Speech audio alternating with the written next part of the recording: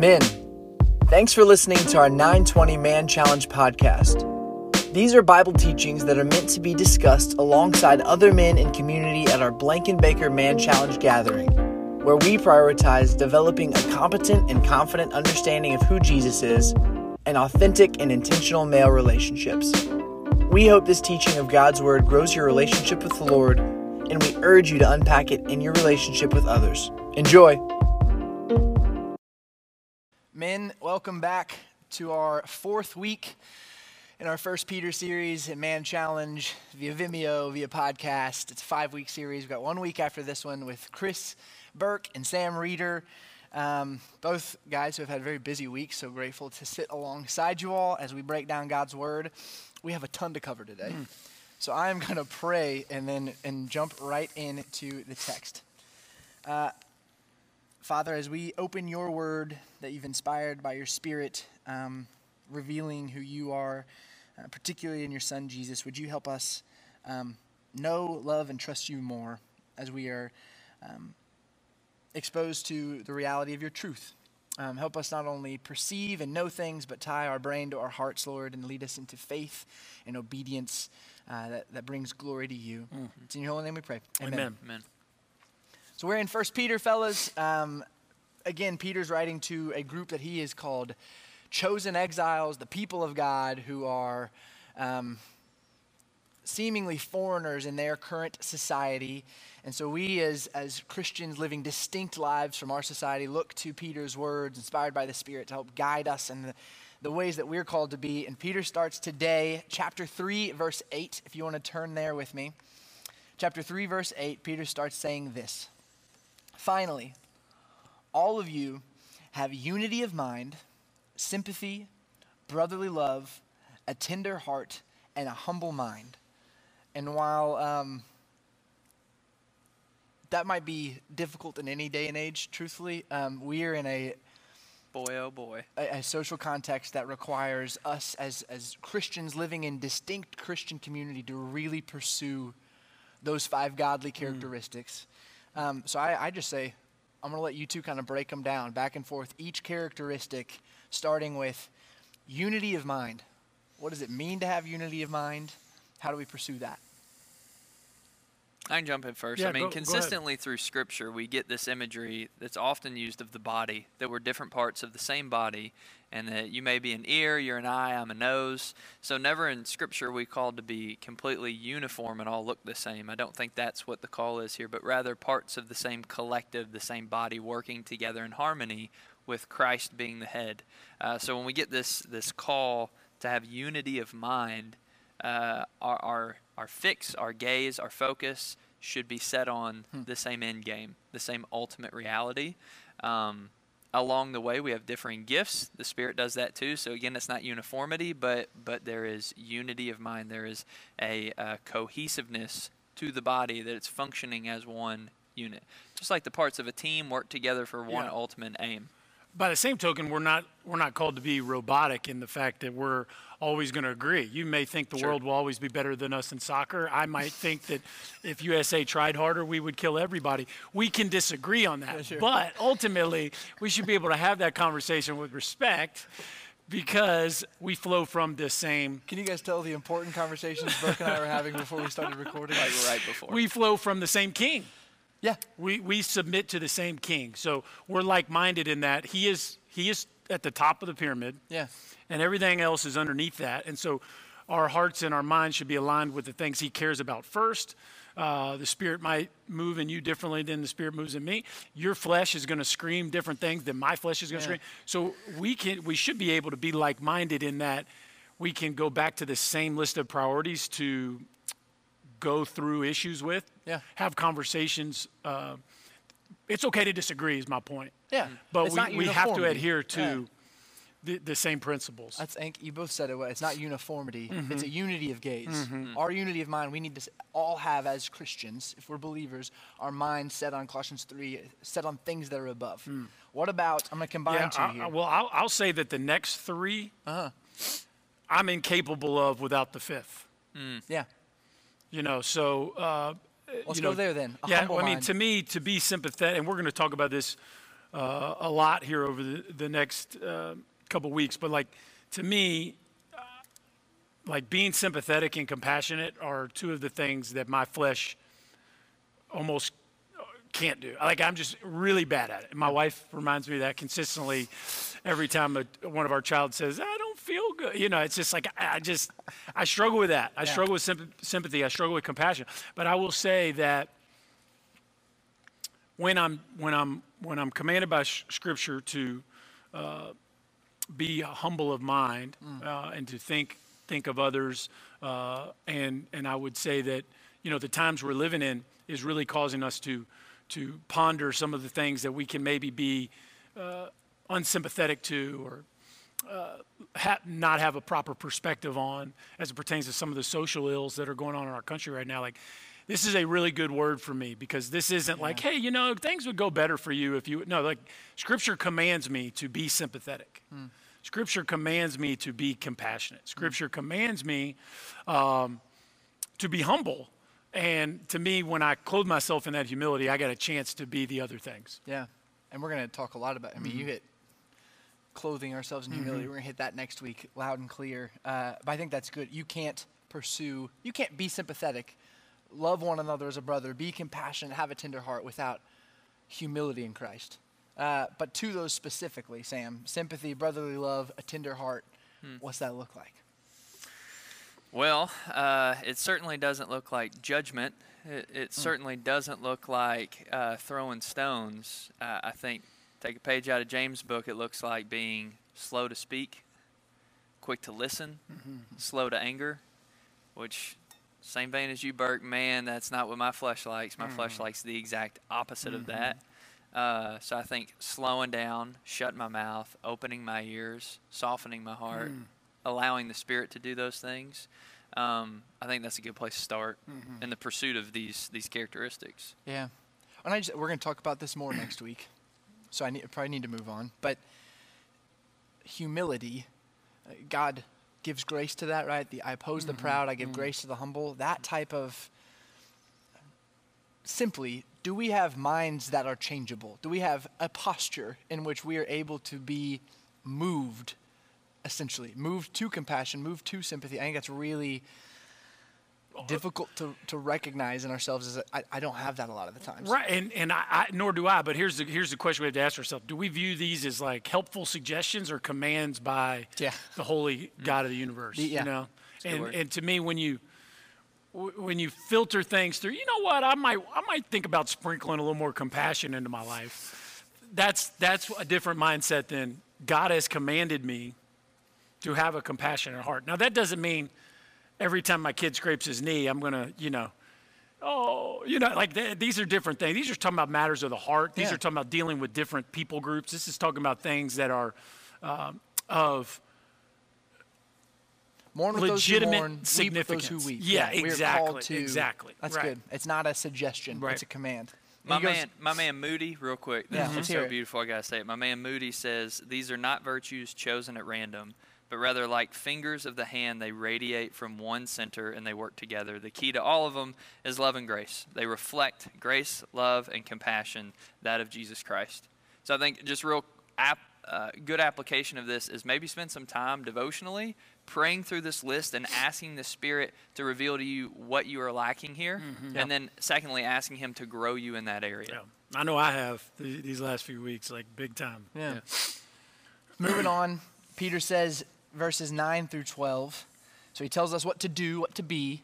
Now he moves to the negative commands. Do not repay evil for evil or reviling for reviling, but on the contrary, bless. For to this you were called, that you may obtain a blessing. There's a really famous Martin Luther King Jr. quote that I think we only hear the first half of it more often than not. And I want to read the whole thing in its entirety because it's a beautiful exposition of what Peter's saying here. He says, returning violence for violence multiplies violence, adding deeper darkness to a night already devoid of stars. And he says what we often hear is that darkness cannot drive out darkness. Only light can do that. Hate cannot drive out hate. Only love can do that. And he's saying, here's what Peter said. Here's what the Lord says in his word. Here's how we are to, Peter's writing to sufferers who are experiencing oppression, marginalization, difficulty, strife, maybe even persecution. He's saying in response, we're not to, it's not tit for tat. It's not quid pro quo. I am to not revile, not be violent, not repay evil for evil, but instead bless. There was a missionary couple in the 1950s. This story is incredible, and you're going to hear me quote this lady a lot over the next couple weeks as we talk about suffering. Jim and Elizabeth Elliot moved to Ecuador in the 1950s to do missions work to indigenous peoples there. So in their evangelism, Elizabeth's husband, Jim, was going to an unreached tribe, an indigenous people, and was speared to death trying to evangelize. Evil was committed against her husband. He was not trying to imperialize or to culture. He was trying to bring the gospel to a lost people, and they literally speared him to death. And what Elizabeth Elliot did, she spent the next 2 years learning the language of that indigenous tribe, and then spent the next several years living with the people who killed her husband, evangelizing to them. That's the difference of the gospel in the world. You see it all over social media right now. People get defensive, they get argumentative, they want to be right. God says, bless. Goes on in verse 10, whoever desires to love life and see good days, let him keep his tongue from evil. Are we doing that, men? Keep our lips from deceit. Verse 11, let him turn away from evil and do good. Let's seek peace and pursue it. For the eyes of the Lord are on the righteous, and his ears are open to their prayer. But the face of the Lord is against those who do evil. Seek peace and pursue it. That line. There is no circumstance that is new to man. Yeah. And God's word rings true generation after generation after generation. And for those of us that are feeling lost and wandering during this time, like it's right here for us. Like what's the roadmap for how am I supposed to handle? It's right here for us. You bring up a good. Some of us look at this and think, well, I've not been offended in this season. I've not been impacted. I've not been hurt in a way that I'm going to return with violence or with oppression. Seek peace and pursue it. What's the difference between peacekeeping and peacemaking? Peter's saying we need to run after reconciliation, redemption, renewal in all capacities. How are we, and not even just in action, how are we in thought? Are we returning the evil actions of others with evil thoughts in our mind? Jesus says adultery starts in the heart with thought. How are we doing that? So we, as men of God, are called not to return evil for evil, but instead to bless. But then the next section, verses 13 through 18, I want to do this. I want to jump down to verses 17 and 18. I'm going to read them, have you sort of unpack that, because verses 17 and 18 here in chapter 3 give us the why behind all of these prior verses. So I'll read them and let you sort of break it down for us, Burke. It is better to suffer for doing good, if that should be God's will, than for doing evil. For Christ also suffered once for sins, the righteous for the unrighteous, that he might bring us to God, being put to death in the flesh, but made alive in the spirit. What's the why behind all this? Here's a simple one for you, Jesus. I mean, it's just like we are Christians. We are of Christ. It's not a denomination. It's not a birthright. It's a decision that we have made to follow the Lord of the universe. Like, I am a Christian means I am of Christ. So if he models this, then I am called to follow him in that. Regardless of what's easy, what's hard, what's comfortable, what's convenient, right? Hebrews 4:15, we do not have a high priest who is unable to empathize with our weakness, but we have one who has been tempted in every way, just as we are, yet did not sin. Like Jesus, nobody suffered more than him unjustly. Nobody.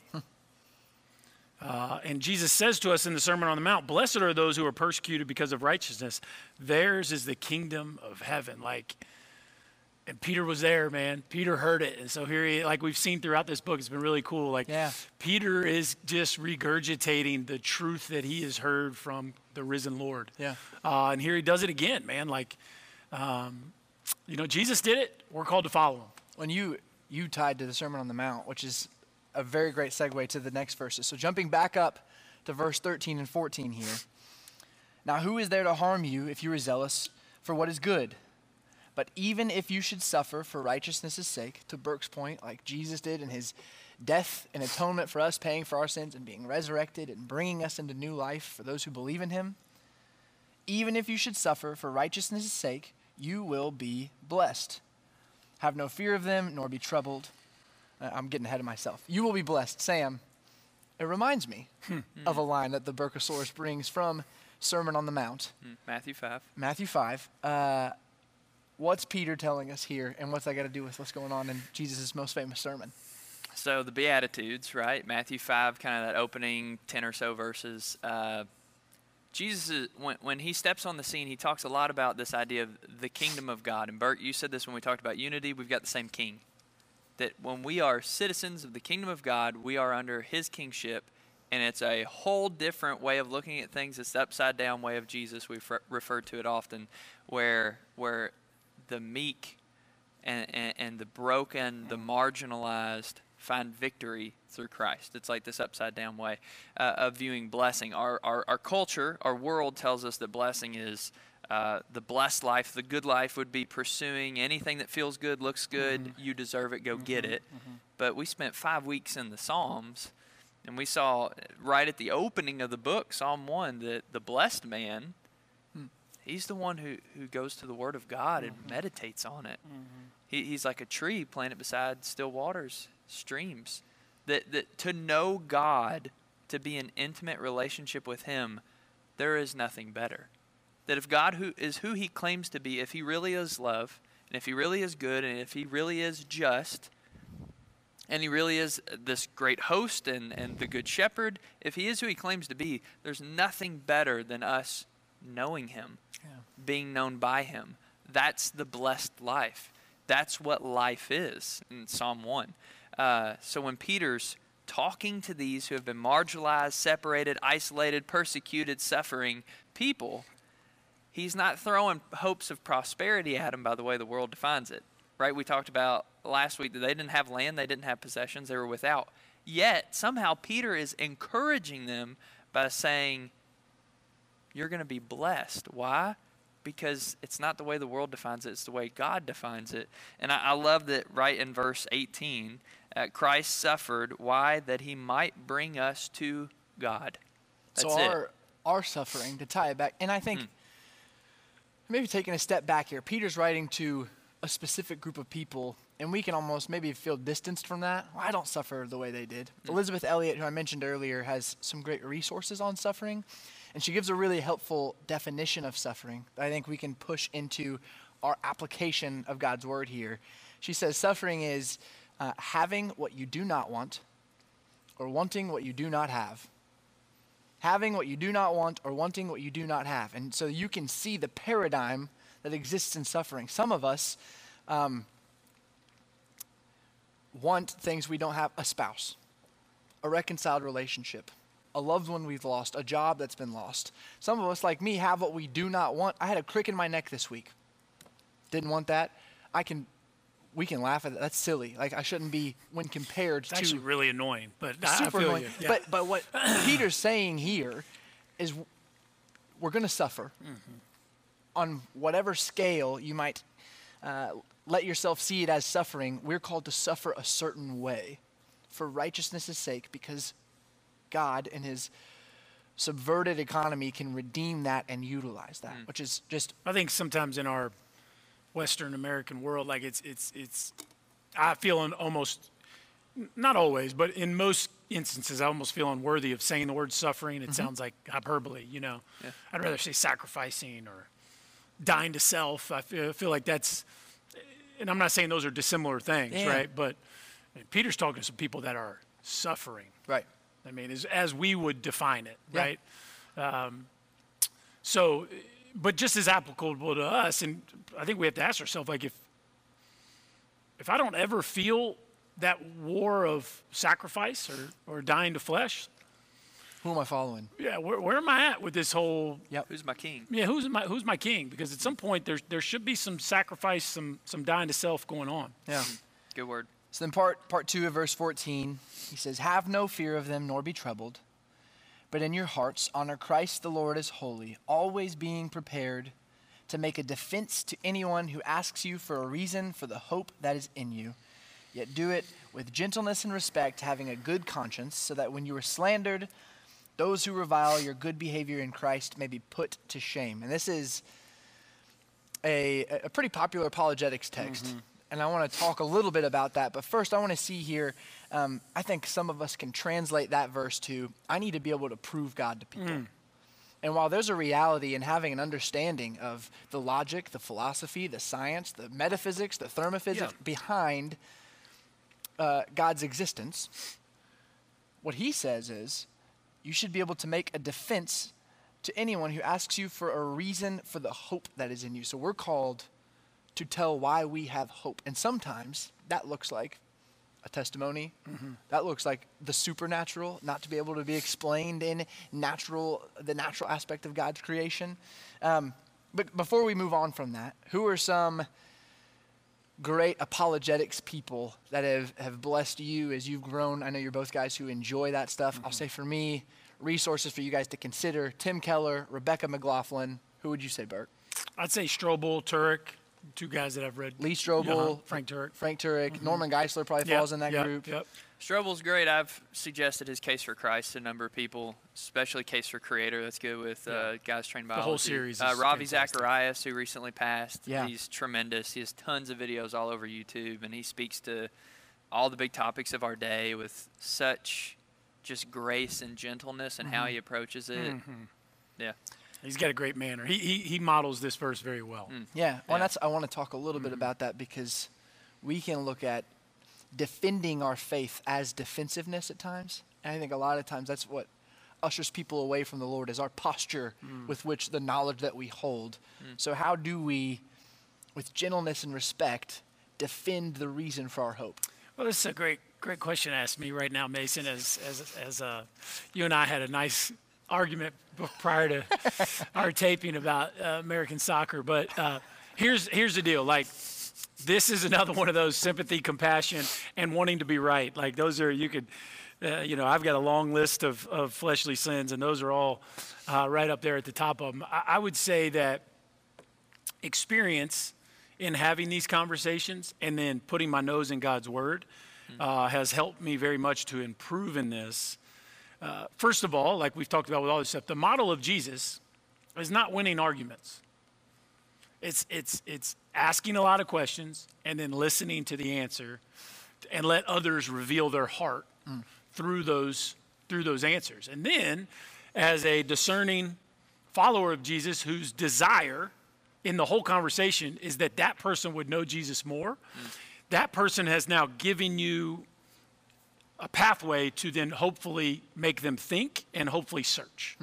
Because ultimately, I can't save anybody. Yeah. Certainly the arguments that I've sifted through aren't going to save anybody. But if I ask questions and they reveal their heart, maybe I can point them in a direction or present them with an idea or a thought process that's different than theirs, that then would make them go pursue that. Yeah. And then through that pursuit of God, ask, seek, knock, drawing near to God through that pursuit, then their relationship with God will either start or hold firmer or grow. Yeah.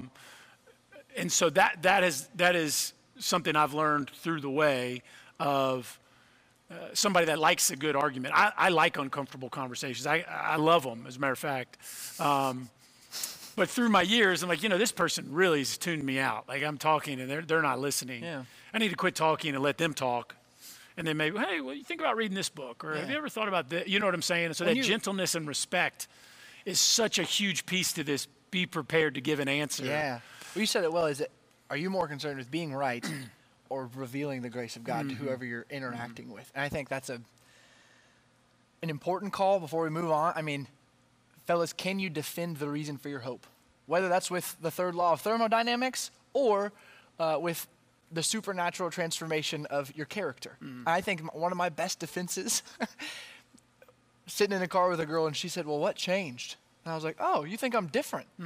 Yeah, that's good. Let me point. Good evidence, yeah. I'll be a mirror because that's all I am. And so that's what we're called to, with gentleness, respect, a yearning, a care for those who are loving. But I just think about when they came to Jesus, Pharisees came to Jesus and say, what about this taxes deal? What do you think about taxes? Let me see that coin. Yeah. Whose face is on it? Caesar. Caesar. All right. Pay to Caesar what's Caesar. It's disappointing. Think about where Jesus could have gone with that question. I mean, could you imagine where Jesus could have gone with that question? Yeah. But it's just simple. It makes them think. It sends them away curious. So I've tried to move in that direction. Yeah. I love that you said you could never save anybody. It's the work of the Spirit for sure. Also, it's fitting. We've been there a lot recently. The fruit of the Spirit, one of them is gentleness. So if you want a measuring stick for how you're doing in defending your own faith with others, if there's no fruit in it, no gentleness, you may not be having conversations that are led by the Spirit.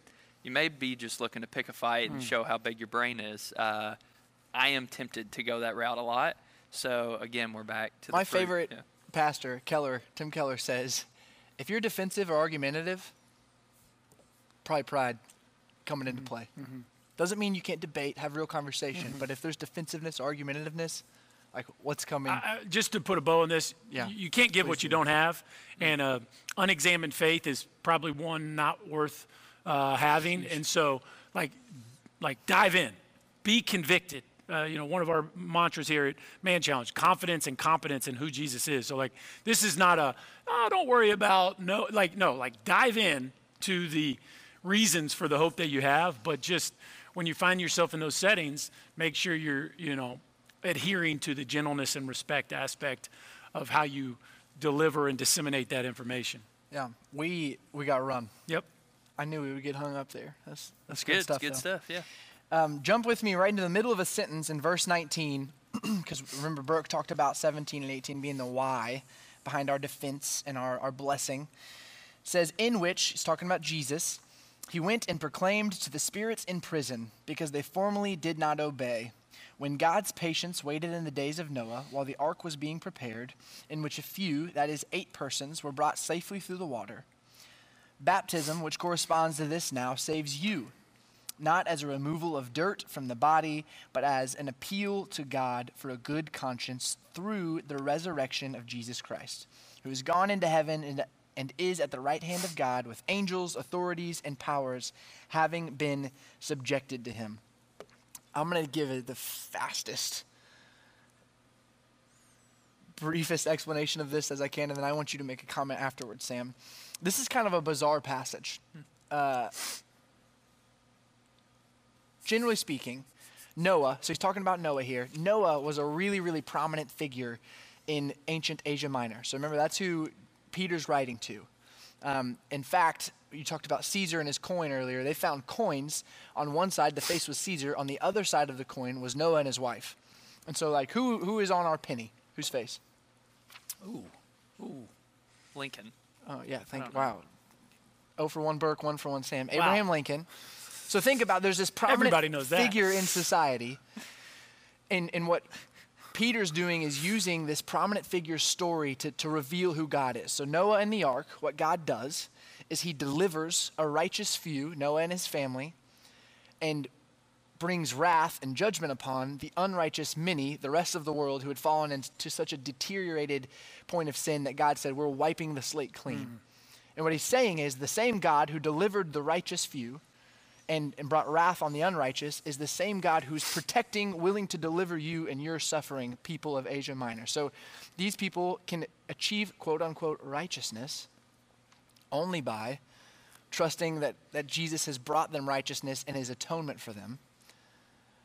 And that also those who are oppressing them are going to receive their judgment someday. Does that make sense? That's a really short, and he talks about baptism a little bit. He says basically God used water to deliver Noah. We see baptism as a sacrament, as a symbol. He's saying it's a symbol through the resurrection of Jesus Christ. It's an act of our obedience in faith that the Jesus is bringing salvation and deliverance for us. If you want to ask more questions, you can email me.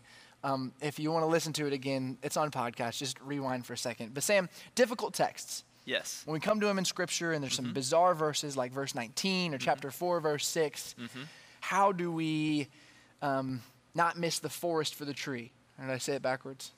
I know what you mean. However that idiom goes. So a lot of times if you're studying a book like this, verse 5 verse, the way we are, you'll hit a pothole and you're like, wait a second. In which he went and proclaimed to the spirits in prison. What is that about? Yeah. And so maybe you're curious, you start Googling and all kinds of stuff comes up. And there's a number of understandings of what this may or may not mean. Also, Mason said it's chapter 4, verse 6.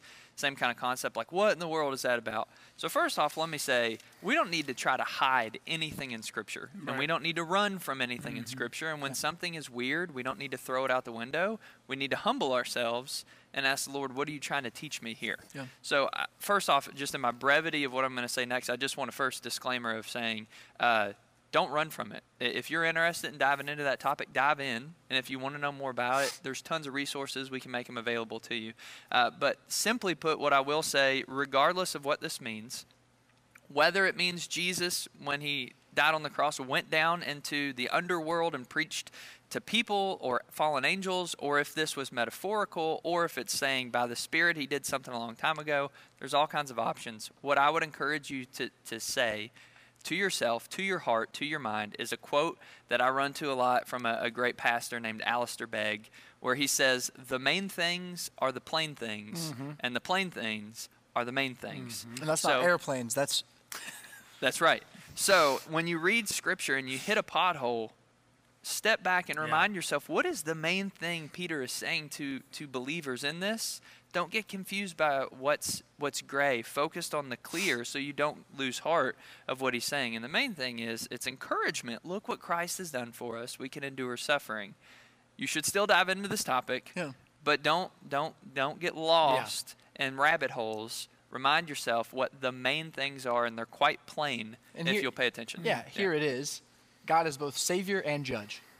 He's delivering the righteous and bringing justice upon the unrighteous. There you go. Verses 4, 1 through 6. Chapter 4, verses 1 through 6. Thank you. Chapter 4, verses 1 through 6. Says, since therefore Christ suffered in the flesh, arm yourselves with the same way of thinking, for whoever has suffered in the flesh has ceased from sin, so as to live for the rest of the time in the flesh, no longer for human passions, but for the will of God. For the time that is past suffices for doing what Gentiles want to do, living in sensuality, passions, drunkenness, orgies, drinking parties, and lawless idolatry. With respect to this, they are surprised when you do not join them in the same flood of debauchery, and they malign you.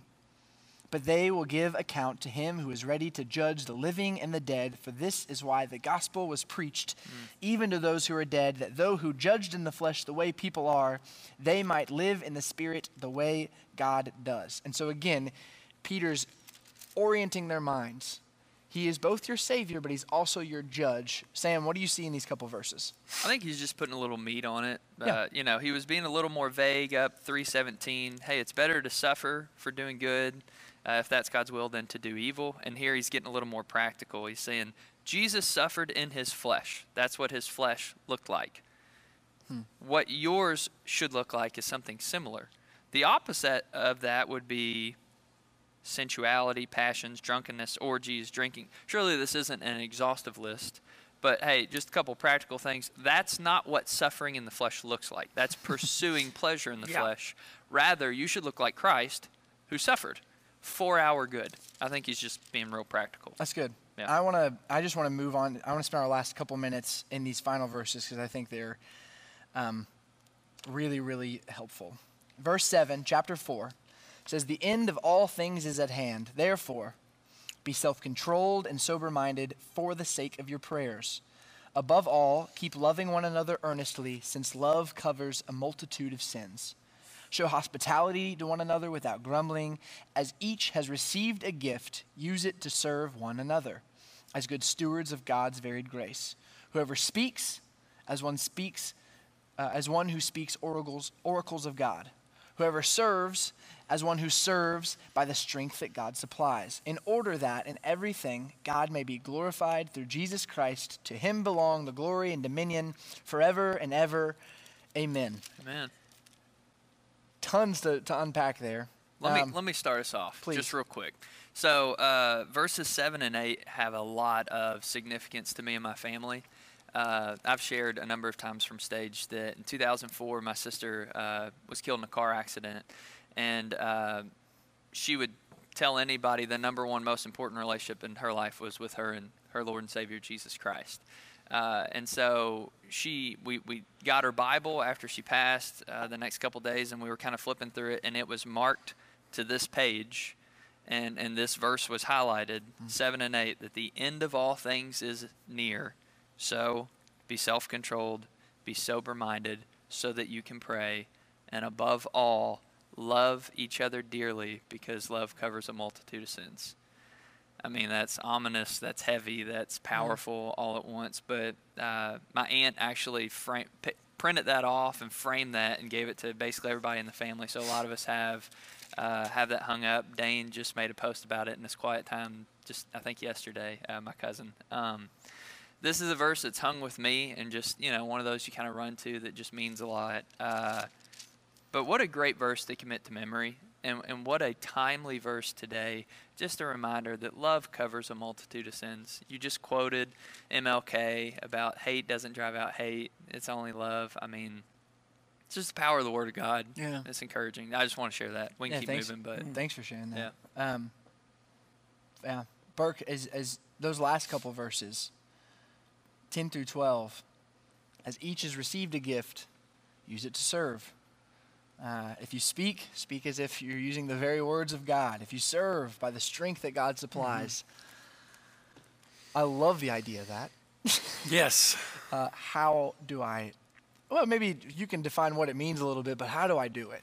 Well, first of all, I just say this entire passage that we're going through here, you talk about practical to any group of people in any period of time.